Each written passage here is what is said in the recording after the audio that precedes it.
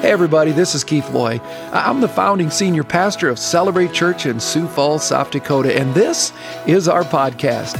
I just want to say thank you for joining us, and it is my prayer that this week's message will truly encourage you. Enjoy. I want to welcome you to the Real McCoy, and if you're a guest, truly, we're glad that you're here. Amen to that, church? We're so glad that you're here, and what we're doing is we're walking through 7 key areas of our lives. 7 key areas that if we would really take them serious and really understand what it means to be healthy in these areas, we would be the real McCoy. And I think our world's looking for people who are real, authentic. That doesn't mean they have to be perfect, but they're seeking the one who is. Amen to that? And so we're talking about 7 areas. We began last week talking about our spiritual health. Understanding that really, and I don't say it to be negative, I'm just telling what the scriptures say, that there's really nothing good in us unless that something is Jesus. Paul said it. You can read it in Romans 7. There's nothing good in us of our flesh. If there's anything good, it's only Christ. Jesus himself said that you and I, apart from him, can do nothing. Solomon writes that there's a way that seems right to a man, the end is always death. And so we have to understand. So we looked at the prodigal story of the prodigal son in Luke 15, and we began to look at is what does it mean to get spiritually right with God? Well, the first thing we've got to do is we've got to get fed up with ourselves. We've got to truly, if you will, come to a place to understand there's nothing good in us. And we need to admit that. But I think too often we think there is. We think we know best. We think we have some good ideas. And so it's easier, if you will, to get running without God than it is to walk with God. But we've got to get fed up in our lives and realize we need Jesus. And then we can't blame others for our sin. Your sin didn't separate me from Christ. My sin did. And I've got to own up to it. But I said last week, I think our number one problem is when it comes to the story of the prodigal son is I think we do get fed up. I think we do realize, man, God, I have sinned. But then we stay where we're at. We need to get up. We need to make a movement, if you will. We need to step back towards God. To stay where you're at and then say, well, God will meet me where I'm at, is for you to dictate God what he needs to do. Like, God, I'm here. You need to meet me here. And God's like, you kidding me? You're in the pig pen. We need to get up. And in the story, the prodigal gets up and he starts back home. And that's when the Father met him. Folks, we don't tell God where to meet us. The Bible says we're to seek him. And all these things will be added. And so what we're going to do now is we're going to begin, if you will, looking at the second area of our lives. But if I was to share with you all 7 weeks, as we look at our spiritual health, we need to talk about our physical health. We're going to talk about our mental health, our emotional health, our relational health, our financial health, and then our vocational health. All 7 areas matter to God. And if we would learn to get healthy in each one of these areas, to get fed up where we're at, to own up our part of the story, and then get up in these areas, God will begin to do a work like never before. And now we're going to talk about our physical health. I want to read an excerpt from Chuck Swindoll's book, Stress Fracture. Here's what he writes. Whoever dubbed our times the Aspirin Age didn't miss it far. It's a correct assumption, for there has never been a more stress-ridden society than ours. For many, gone are the days of enjoying a bubbling brook, walking along a windy pathway, or taking a long stroll near a beach. The relaxed bike ride through the local park has now been replaced with the roar of a motorcycle whipping through busy traffic. The easy come, easy go lifestyle of the farm has been preempted by a hectic urban family going in 6 different directions, existing on instant dinners, shouting matches, strained relationships, too little sleep, and way too much television. Then add financial setbacks, failure at school, unanswered letters, obesity, loneliness, a ringing phone, unplanned pregnancies, fear of cancer, misunderstandings, materialism, alcoholism, drugs, and an occasional death. And then subtract the support of the family unit, divided by dozens of opinions, multiplied by 365 days a year, and you have the making of madness. Stress has become a way of life. It's the rule rather than the exception. In fact, psychologists tell us that stress is the most urgent problem of our time, and anxiety has now become the official emotion of our day. And he's like, you kidding me? But it doesn't take long to just listen to how people talk. Somehow it's a badge of honor, isn't it? I'm so busy. I got so much to do. And we're like, proud of that? Like, really, that's what's going on? And yet, David writes in Psalm 119, trouble and anguish have taken hold of me. Anybody ever feel that way? Well, according to a recent study, over 80% of Americans feel that way. Over 80%. And yet somehow we think busyness is like cool. We're like being stressed out is like, wow, look at me. Over 80% of people feel this way. You know, I read about a man who was so stressed, so deep in despair, he climbed up on the Brooklyn Bridge and was about to leap when a policeman drew him back. But the man protested, sir, you don't understand. I've been running. I'm miserable. I'm hopeless. Please let me jump. The kind-hearted officer said, tell you what, I'll make a deal with you. You take 5 minutes and you tell me why life is not worth living. And then you got to give me 5 minutes and I'm going to tell you why it is. If at the end of 10 minutes you still feel the same need to jump, I won't stop you.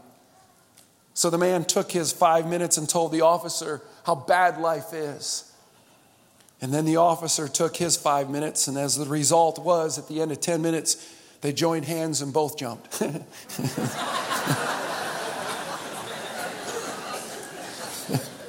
You ever feel that way? Welcome to my world. Listen to this. Every week, this is crazy. Every week in this country, 112 million people take medication for a stress-related symptom. Every week, 112 million people. Y'all know what medicine is in a lot of ways? For a lot of people, it's to numb the pain so they can keep doing what they're doing. It's interesting, isn't it? How stressed we are. How hard we're running. And somehow we think we have so much to do, and this might hurt a little. No one in this room has anything to do that would matter more than being with God. And yet the number one reason why so many people don't spend time in the Word is not because they don't understand it. They don't have time for it. It's an interesting dilemma, isn't it? But we got a problem, people, right here in River City. Y'all seen The Music Man? Like, am I alone in this one? Trouble with a capital T that rhymes with P and stands for stress. I know some of you are going, okay, stress doesn't start with P. It's my sermon, it's not yours. Folks, life is a pressure cooker, wouldn't you agree? And everywhere we turn, someone keeps turning the heat up. Something's got to change. So if you got your notes, I want to share with you 7 common sources of our stress. Where is it coming from? We need to identify it so we can figure out the solution. But here's the first. How about worry? Oh my goodness. I'm going to say it is number one. You know why? Because I believe there's more to worry about than we did 20 years ago. What our younger generation is dealing with is crazy. Think about it. 20 years ago, we didn't worry about identity theft. Wasn't even a thought. Now we have commercials trying to sell us software to somehow stop it. And maybe you've already been a victim of it. 20 years ago, we didn't worry about losing our cell phone. 20 years ago, it was a bag the size of a backpack. And if you lost it, you needed to lose it. You know what I'm talking about? You remember that thing? Oh my goodness. We had to hold it outside the car while we're standing on the car while we had to drive up on a cliff, and it still didn't work. It's crazy. 20 years ago, I never went into the airport feeling like I had to strip down. 20 years ago, I really wasn't worried about someone walking into a school and pulling a gun either.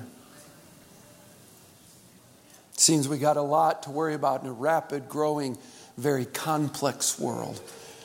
How about hurry? And I'm trying, okay? How about hurry? Folks, every morning in Africa, a gazelle wakes up. And it knows it must outrun the fastest lion or it'll be killed. Every morning in Africa, a lion wakes up and knows it must outrun the slowest gazelle or it'll starve. So whether you're a lion or a gazelle, when the sun comes up, you better be running. And I think that's the story of our lives, isn't it? It's like we're running a sprint. The alarm clock becomes a gun, and when it sounds, man, we're just running. We live in a microwave world where everybody wants it now, and the result is stress. In fact, you might want to write this down. Speed creates stress. Speed creates stress, and we're running faster than we should. How about this one? Urbanize, dear Lord, I'm getting stressed trying to say it. Okay. Anyway. Let me explain what it is. I don't care. Keep it to yourself. Did you know that 3 million people move to the city in America every week? That's what this is. People are running to the city. In fact, 83% of Americans now live in the city. And in the next 15, 20 years, 2/3 of the world will. And bigger cities mean more traffic, more violence, more disease. Anytime you get people together without Jesus, you got problems. See, that's why I don't think we get the translation where Jesus said, where 2 or 3 are gathered in my name, I'll be in their midst. You know what I'm talking about? I think what he was saying is anytime 2 or 3 get together, you need me in your midst. All right? But that's what's happening in our world. Last year, in our 75 largest cities combined, they recorded over 4 billion hours wasted sitting in traffic and over 6 billion gallons of gasoline burned up sitting there. In the 1800s, there was only one city in the world that was over 1 million. Does anyone know what that city was? London. Today, we now have over 500 cities, and now we have what they call mega cities. Tokyo, Japan, 36 million people. Mexico City, Mexico, 35 million people. Hurley, South Dakota, 23 people.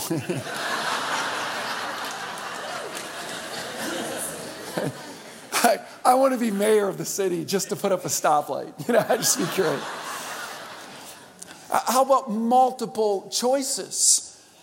I read about a guy who went to a psychiatrist, and the psychiatrist asked him, "Are you indecisive?" He says, "Well, yes, no." "What do you mean by that?" "Well, I used to be, but now I'm not sure." You say, "What am I getting at?" Well, William James says the most miserable people in the world are the people who are habitually indecisive. And that's the world we're becoming. And people are now paralyzed in indecision. You used to go to fast food. Are you kidding me? Anybody been to McDonald's lately? Over lunch? Ain't nothing fast about that. You used to get in line, it was a burger with cheese and a burger without. My goodness, there's 100 ways you get your McNuggets now. It's nuts. And then you go to Starbucks. It's coffee. You want to kill the person in front of you who's ordering for the whole office. You know, I'll have a venti latte, a little whip, shot of espresso. No, scratch that. Make it a grande. Whatever happened to small, medium, and large?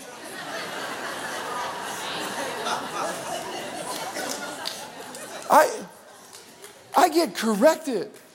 Like, I'll have a large. Is that a venti? Is that a large?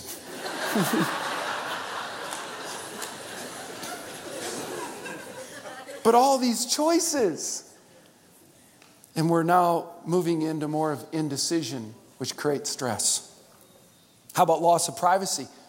Today you go into a store and the first thing they ask you at the register is what? Can I have your phone number and email address?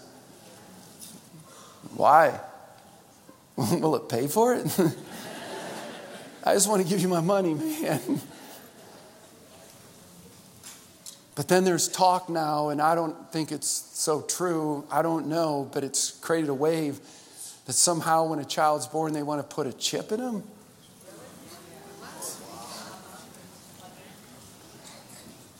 And you're like, you're kidding me. The things that they know that I'm not sure they should know. How about pluralism? 100 years ago, America was pretty much what they call a homogeneous place. Do you know what that means? It means we held common values and beliefs, but that's no longer true today. Technology has shrunk the globe, and thus we now live in a melting pot of ideas. And even the people who live next door may have very different beliefs, convictions, and lifestyles. Which means incivility starts to rise. By the way, on technology, there were 3 dudes walking. Talk about the unbelievable things they can do. And they heard a phone ring. And one of the guys goes, yeah, you bet. Let me call you later. And their dudes are like, what was that? Well, man, I had these chips put right here in my hand. My phone is in my hand now. They're like, oh my goodness. They start walking, a phone rings again. Another guy goes, yeah, okay, all right. Like, what was that? He said, I have those same chips, but I put them in my neck. It's like, awesome. And I'm like, you're kidding me. They start walking again. The third guy stops and goes, They go, what's that? And he says, I have a fax coming through.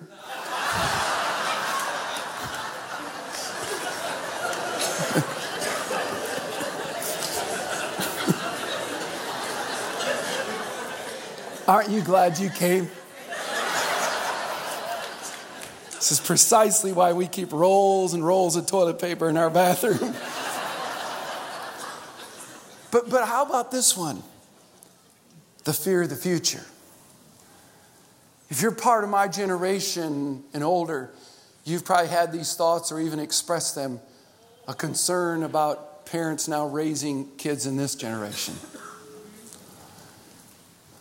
There's an unbelievable fear when we start thinking about what we're dealing with. And all of that stuff creates stress. These things are coming at us in so many ways. And so how do we learn to be healthy? How do we learn to become the real McCoy in our physical lives? Well, if you got your Bibles, I'm going to invite you to go to the Psalms. If you're not familiar with your Bible, just start combing through it. When you get about in the middle section, you're going to get to the largest book of the Bible.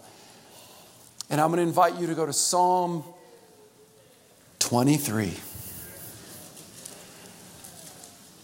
The most popular of all the Psalm, and very few people, understand it's God's antidote. The incredible beauty of what David wrote. The words are so impregnated with amazing truth that God helps us, that how we can be the real McCoy, how we can be healthy in a world that's running out of control.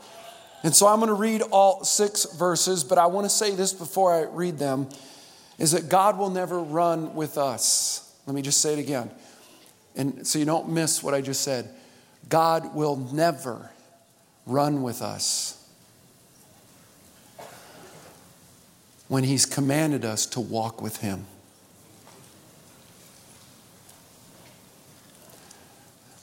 God already knows what our pace will lead to. God already knows what our ideas will accomplish. And we're never going to be the real McCoy if we think that God's going to run with us. He calls us to walk with Him. And there's some things that we've got to learn, but He doesn't give them to us as an option. He writes them because He really, truly loves us and cares. And so here we are, Psalm 23. And I'm going to read all 6 verses. The Lord is my shepherd. I lack nothing. He makes me lie down in green pastures. He leads me beside quiet waters. He refreshes my soul.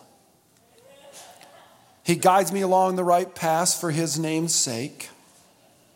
And even though I walk through the darkest valley, I will fear no evil, for you are with me. Your rod and your staff, they comfort me.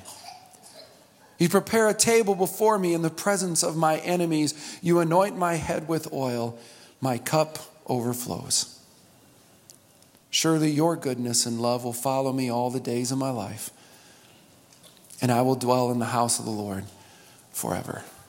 Father, I'm asking for a supernatural work of your Spirit.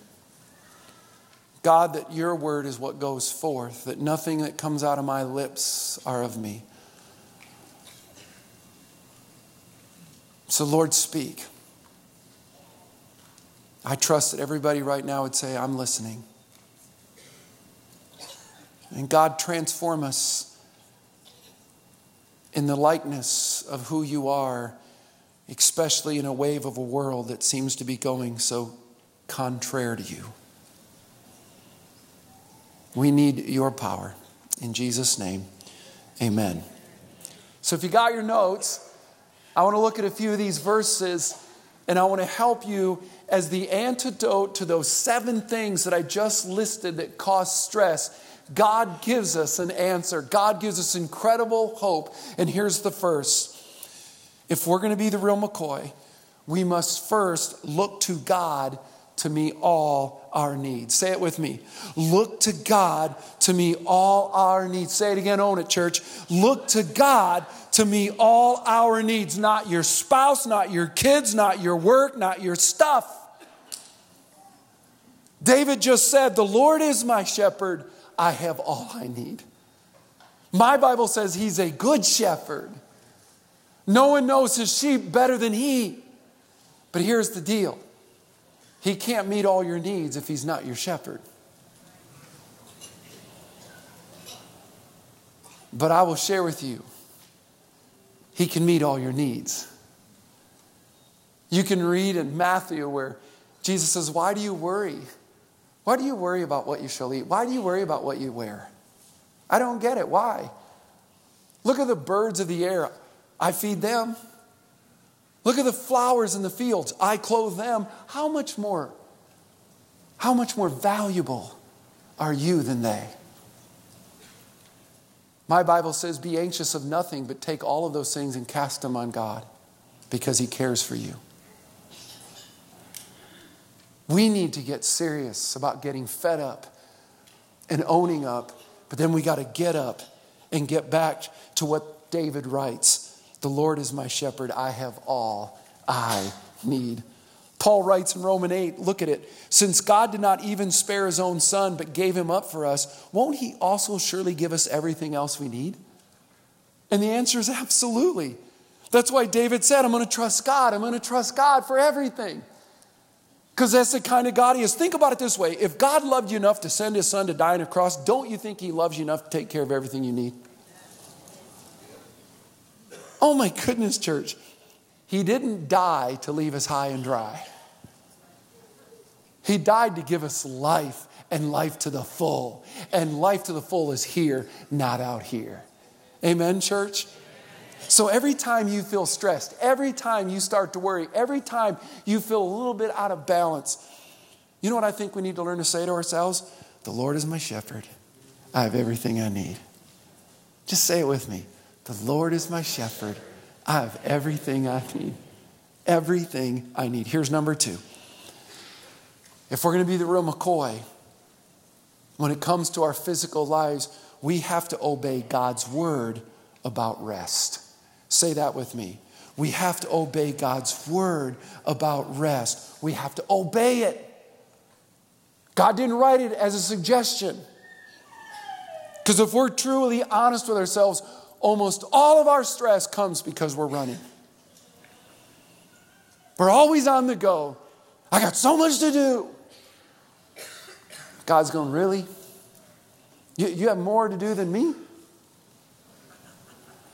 You know the adage, all work and no play makes Jack a dull boy? I'm telling you what, all work, no play means Jack's dead.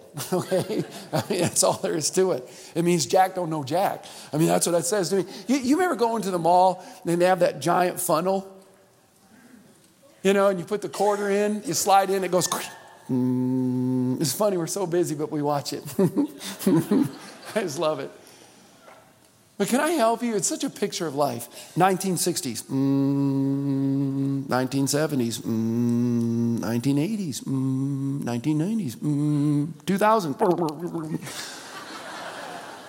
See, I think our locks on our bedroom door, that they first get tripped when you put the quarter in. And they don't unlock until the quarter hits the bottom. I think it'd really help us start our day. Because so many of us, when our feet hit the ground, man, we're hauling. Always in a rush. On and on we go. And yet the Bible is filled with instruction on the importance of R&R. In fact, it's listed by God among the 10 commandments. Right up there with thou shalt not murder and thou shalt not commit adultery. Keep the Sabbath day. Keep the Sabbath day.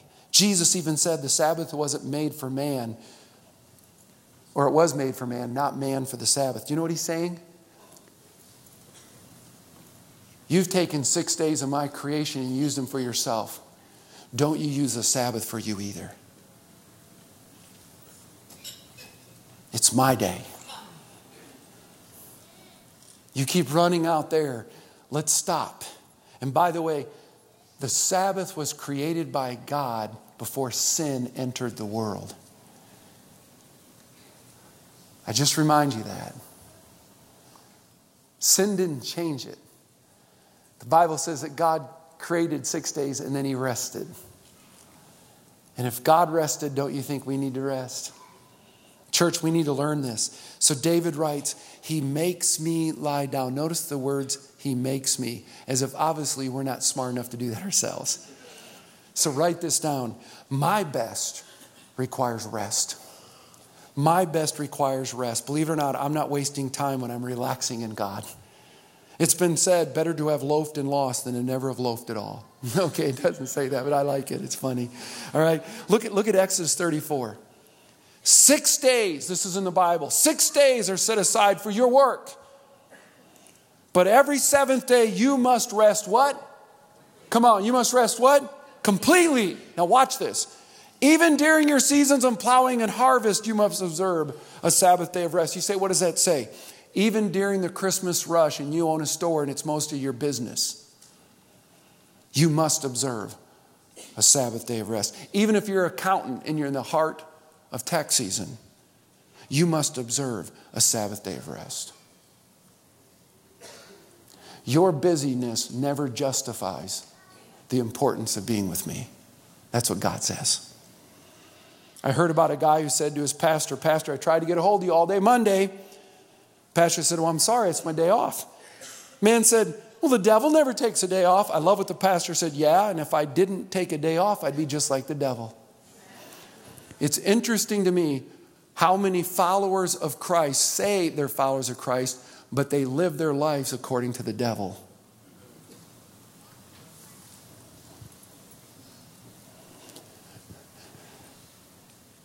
God will never run with us when he's called us to walk with him. Busyness is more like the devil than it is Christ, people. And it's time that we have to get back to obeying God's word about rest. Here's number 3. I will trust God in my darkness. Say that with me. I will trust God in my darkness. Look at verse 4. Even though I walk through the valley of the shadow of death, for that is the true translation, I will fear no evil, for you are with me. First of all, I want you to note the first 2 words, even though. You know what that means? You will. And multiple times. This side of heaven, we're going to go through dark times. But now listen, when we go through darkness, we're going to experience one of two things. You know what they are? Fear or grief. Now, grief is a good thing. Fear is not. When we go through loss, when we go through darkness, when we go through those kind of moments in life, the Bible tells us to weep. The Bible tells us to grieve. The Bible says to cry. But when it comes to fear, the Bible says, fear not. 365 times in the Bible, one for every day. Why would we fear anyway? You see, some of you right now are going through the shadow of darkness. Some of you are going through the valley of the shadow of death. Some of you are going through the valley of the shadow of debt. Some of you are going through the valley of the shadow of conflict. Some of you are going through the valley of the shadow of disappointment. Some of you are going through the shadow of, if you will, the valley of the shadow of discouragement. But I want you to notice something. It's only a shadow. It's not real. See, allow me to offer a few things why the Bible says it's a shadow. Because shadows are only cast. They're not the real McCoy. A shadow can't hurt you. If you're walking down the road and a truck hits you, that's going to hurt, but not the shadow of the truck going by. A shadow will sometimes appear bigger than its source, but it's not the source, which is important to understand what David is writing here. Because fear always appears greater than it is, but it's only a shadow of something else. So let me give you a little secret. Whenever there's a shadow, look for the light source. So when you're going through the valley of the shadow of, you understand that light is where it's coming from, not the shadow of what it is. See, this is why we can trust God in the darkness, because it's the one who casts the shadow that matters, not the shadow. See, I don't think people understand this. Satan is darkness, which means he can't create a shadow. Even Satan needs God's light to create a shadow. So that's why he creates shadows and make things bigger, because he wants to get your perception skewed from the light and see what he's doing. So when you're going through something, we let God be our source of strength. We put our trust in God, because I'm not going to fear the darkness, because there's always the light source, and the light is always bigger than the darkness. Amen? Amen. Church, this is important you catch this. And so I will trust my God in the darkness. By the way, you might want to write this down. I don't have to know the answers when I know my God does. Here's number 4. I allow God to be my defender. Say that with me. I allow God to be my defender. Has anybody figured out that there's always a critic in your life? You know what I'm talking about? There's always somebody who's negative. Listen, if you don't have one, I've got several I'll give you, okay? I'll pass them around. I'll share the joy. I'm just telling you, there's always people. Have anybody ever noticed that? And I don't know about you, but when people start to get negative and they start becoming critical, my natural bent is just want to punch them. I know some of you are going, I can't believe my pastor actually has those thoughts. Oh, I have those thoughts. I've wanted to hit a lot of you. Okay, and you go, well, that's just wrong. No, it is not. That's why the Bible says, take every thought captive. The thought isn't the sin. It's when you start playing with the thought. It's when you act on the thought. Folks, it's hard for me when I'm watching a football game and they put something up on the screen that I really don't want to have my eyes rested on. Listen, the glance isn't the sin, it's the gaze that becomes the problem.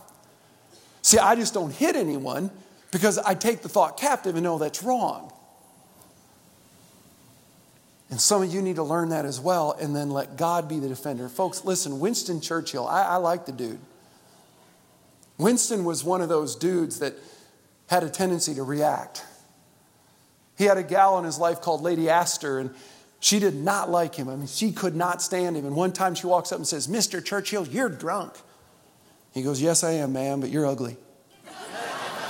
No kidding, true story. He says, tomorrow morning when I wake up, my problem will be over. She got mad at him one time and said, Mr. Churchill, if I was married to you, I'd poison your coffee. He said, ma'am, if I was married to you, I'd drink it. And, I mean, see, we have a tendency to want to do that, don't we? But now watch this. We're no different than the critic. All we did was even the playing field and we handled it wrong. You need to hear this very carefully. Negative people are only revealing the littleness of their heart. When someone's critical of you, they're not saying anything about you. They're telling everybody about them. You might want to write this down. Little people belittle people. Little people belittle people. But big people make you feel bigger when you're around them. So how do we handle the critics and the negative people? We allow God to be our defender. That's why David says, you prepare a table before me in the presence of my enemies, and you anoint my head with oil. Do you know what he's saying? Here's what David's saying. When people are critical, God says, you come sit at the table with me. But not only you're going to sit in the table, I want them to know your royalty. See, the only people that had their heads anointed were of the royal family. And what David's saying is, in the front of all the critics, my God says, you come eat with me, and I'm going to let them know I'll take care of it. You're my child. Don't mess with my children. I love these words. I love these words. Folks, it takes a lot of faith to trust when you're under attack. It takes a lot of faith to not retaliate. It takes a lot of faith to not go on social media and be a coward about it. Nothing hurts my heart more when Christians go to social media. And I know they're in sin when they do that, because God called us to take them in private and talk them in the faith for the sake of unity, not division. It takes a lot of faith, church, to do that. But when we do that, we're like Jesus, who when Pilate was critical of him, Jesus said not a word.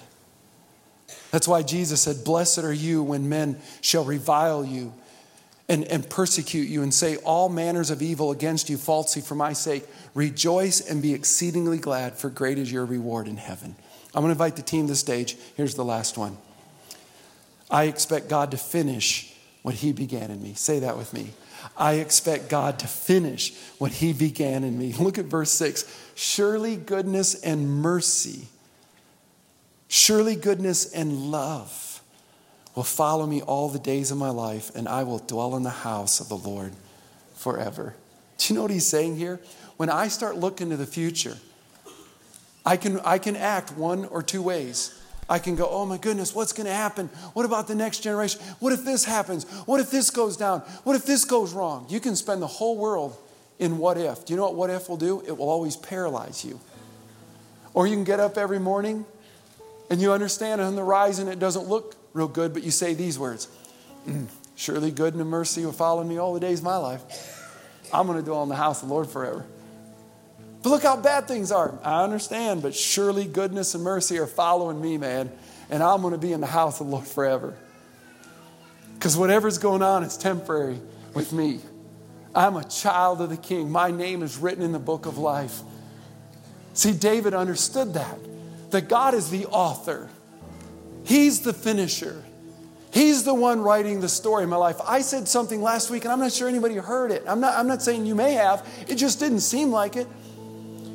But I made the statement, why would we ever give Satan the pen to write in our story? When God is writing the story in Keith Lloyd, and he will finish it, despite even the stumbles I make. Because my Bible says even those stumbles can become an incredible part of the story, because he can take all things and work them for the good. That's good news, people. All Satan can do is read my story and weep. Remember that when we used to tell people, read it and weep. We'd lay our hand down. That's the way we need to live our lives.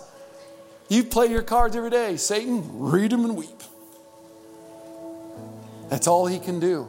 Because the Bible says he's the author and the finisher.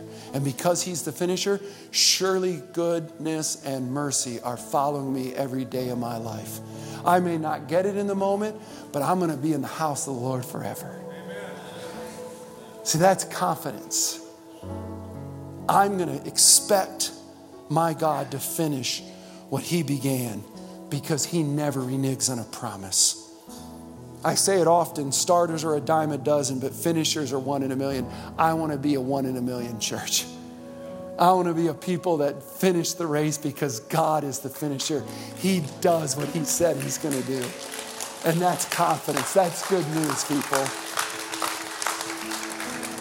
See, some of you are going to probably have to stay in the far country. I don't say that to be a Debbie Downer. That's just a reality. Some of you in this room,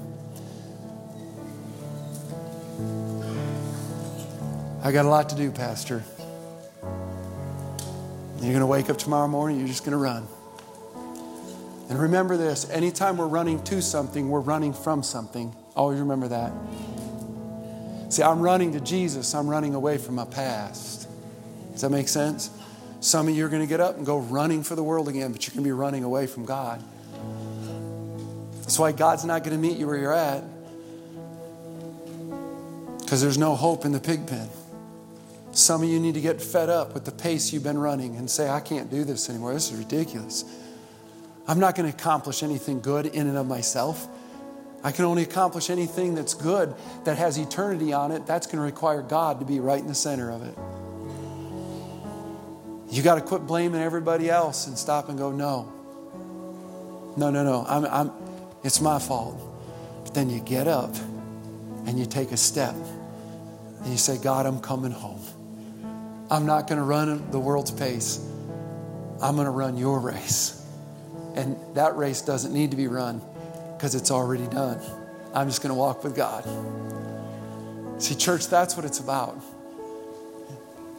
Who in this room know you need to become the real McCoy? And some things got to change. Every week I'm going to open up the altar. And I'm going to do it because it's going to make a few people uncomfortable. Some of you are going, I don't need, God will meet me where I'm at. You don't tell God where he's going to meet you. Think about that. You don't tell God. That's the problem. We're always telling God as if somehow he needs our help. I want to seek him. Because my Bible says when I seek him with all my heart, I will find him. When I seek him, all these things will be taken care of. And that's what I'm doing in my life. Just slowing down, slowing down, slowing down, slowing down. Just wanting to get healthy. I don't want to keep stressing over the things that don't matter. There's more joy in the fact of loving on my kids than trying to correct them the way I think they need to go. It's just true. I find real joy when they call and I get to FaceTime with them. It's one thing I like about technology. And my little daughter, Jaden's probably watching right now. Hi, baby. She's 36 hours away. And she watches, and then afterwards, and even in the service, you'll probably see me down here checking my phone because she'll write and go, watching, Daddy. I just love that. She'll call multiple times today. I think that's cool. It's fun. And we just talk about everything. I mean, that pace to me is more important than anything else. And so as the team sings, I'm going to invite you to stand. The altar's open. Let me pray. Father, oh my goodness, I know I can't change a life, and I'm sure not going to judge that life. I just want to keep loving that life. But God, I can only look in the mirror at myself and realize it's time to get healthy, to be the real McCoy. In the areas of the physicalness, I've stressed and worried about way too many things. And God, I repent that. That was my choosing. That's my pace. And God, it's time to come home.